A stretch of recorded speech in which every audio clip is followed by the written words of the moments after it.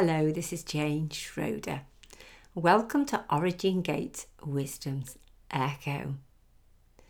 It's a massive honour and a privilege to be sharing with you today. I've been thinking a lot over governments, legislators, barristers, solicitors, because we've had quite a lot of dealings with them recently and one thing and another. And the story that came to mind was Joseph. And we all know about Joseph's dreams, but one particular one, the one where the sun, the moon and the stars bowed down to him. The representation here was that the sun, his stepmother, the father, the moon, and the stars, his 11 brothers. And they were in authority over him, weren't they? They were elders in mum and dad and elder brothers. Now, we all know the story of Joseph, how his brothers threw him in a pit and then he was sold off and he ended up being a prisoner in Potiphar's house. He was accused so often and used unrighteously. But even through Joseph's hardships, he knew the hand of God. It says in scripture, but the Lord was with Joseph, extending kindness to him. I believe through this whole process, from when Jacob's brothers chucked him in the pit, then he went to Potiphar's house, he was unrighteously accused of things he hadn't done, that he was being prepared in surrender and yielding to not only his earthly masters but to his heavenly master. Even if he understood it at the time or he didn't, I feel that's what was going on. He was being prepared as a young man. Now, we all know the stories of Joseph and how he began to translate dreams. And he thought he was going to get out of prison and then he was back in the prison. But it says he always had favour with the prison guards. And he became head over the prison guards. In other words, Yahweh always positioned him to lead and to administrate. As we know, he ended up in the courts of Pharaoh as a dream translator, as a dream interpreter. In this time, in this season, we all go through different seasons, and one season will come to an end and another season begins. And we just have to put what we learnt in the last season and the wisdom and the understanding and the counsel and the night, like the 7 spirits of God, that's what we've learnt into practice for the next season. And right now, we all know we've been in a massive shift, a massive timeline shift. It's all flipping over and changing. And there are lots of unknowns and knowns too. But we sit in that place with Yahweh and trust him. Now, who'd have known down the road that his father Jacob would come and his brothers would all bow down to him and they wouldn't even recognise him? Wow. And that Joseph's season would most certainly change. Now, the favour was so amazing on him that one day in the life, his life would change forever. And it says, doesn't it, that song and in the scripture, one day in your courts is better than a lifetime. In the courts, in the councils with Yahweh. Wow. It's just so much wisdom and authority and understanding on it. And we personally right now, we sit in the place of what Yahweh's given us to treasure and to look after in government. Some say sitting on your dais, on your throne, on your mountain. Whatever sphere of influence you've been given to sit, to judge, to legislate, to rule, we do it to the ability, our best ability with Holy Spirit, Yeshua, Yahweh positioned us there. We thank you today. Hallelujah. Pharaoh, it says that he was so impressed with Joseph, who he was and how he functioned. I'm sure he used to function in that place of shalom and rest that only comes from walking with our Lord and King. I'm sure it was very challenging. It says that he was given dealings. He was the one under Pharaoh. Joseph led the city. That is massive. The mayor of our cities, the councils, the councillor. So my understanding of this, you are sat in your seats of influence, whatever they may be, in authority. You've been placed there by Yahweh himself over different parts. Wow. You sit there to govern in times and seasons, to manipulate what Yahweh is releasing from heaven to the earth. I call it building structures and shifting things around. And it talks about in Colossians, doesn't it? Set your mind on things above, not on the earth realm. And that's what we do, because it all comes from heaven, from the heavenly places. Just think, when Joseph had that dream, it was approximately 30 years later on, when he became Joseph, an administrator, that all the prophecies were fulfilled. When he was revealed to his family when they came to visit, he was only revealed in the right time and the right season, when the famine had hit the land. So Joseph had the authority now over cities, over regions, over the sun, moon and the stars. The prophecy came to pass.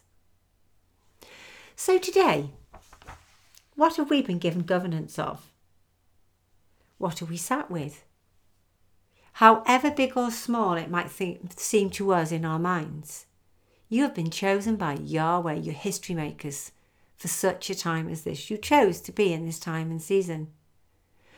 And I was thinking a lot about this because we've been through quite a lot of governmental engagement recently over 125 million bill that's going to be right up against my fence. I've mentioned it a little bit in previous podcasts. This has been one really long journey, and we've been given missed messages, misunderstandings. Documents never went to where they should be. We've never really had a say. We've been banned from meetings because we missed the other consultation meeting, the timescale, which is very difficult to find out on these websites that we go on. But all of a sudden, we pressed in. I was praying. I have to say, on one meeting, I completely forgot and just said, "Oh, bye guys, bless you, shalom." They're so used to me now. But all of a sudden, we carried on. There were times when I thought, this is going to be not good. We haven't got a voice here. But I would go back and say, Yahweh, I'm sorry. We have a voice. And one day, all of a sudden, out of the blue, one day in your courts is better than a lifetime. We got invited onto a meeting, and there are normally lots of people on the meetings, and you do feel a bit intimidated. But this time, the man that normally chaired the meeting couldn't be on the meeting, so we got to meet another man. To my surprise, all the health fears and all the things we've been concerned about, he had the answer. Not only did he have the answer, we were able to converse with him like I converse with my family. In fact, a couple of days later on, I was walking my dogs on this waste ground, and it's an old oil field. We'll just put it that way. An old refinery. And we've had some very hot weather, and I noticed this sticky tar, and it's in a place where it's very difficult to get to, where nobody goes. It's loads of rubble, and you don't normally go there. Bits of metal sticking out you could hurt yourselves on. And I noticed it was seeping out of the rocks. I took photographs. That very afternoon on the meeting, I happened to present them on that day. One day in the courts is better than a lifetime. They were really surprised, and I was surprised when I received an email from this senior he works with redemation of land that's been very badly damaged and chemically. Apparently he's one of the senior people, and he spoke to me like my son would speak to me. It's been amazing. He was there in his t-shirt just chatting away, and he said, I'm coming to your house. That's it, really. He said, yes, I'm coming to meet you. I want to see what you've seen, because that should not be happening. Gosh, the right season, the right authority, the engineer, the man that's going to do the groundwork, the most important thing before the I can't think of the names come in. The structural engineers come in to start building and foundations, and the planners to work out where everything's going to go. It's going to be a massive campus. It's going to be beautiful when it's done. And as I've said before in other podcasts, the wind here is crazy. They're going to have to plan it carefully.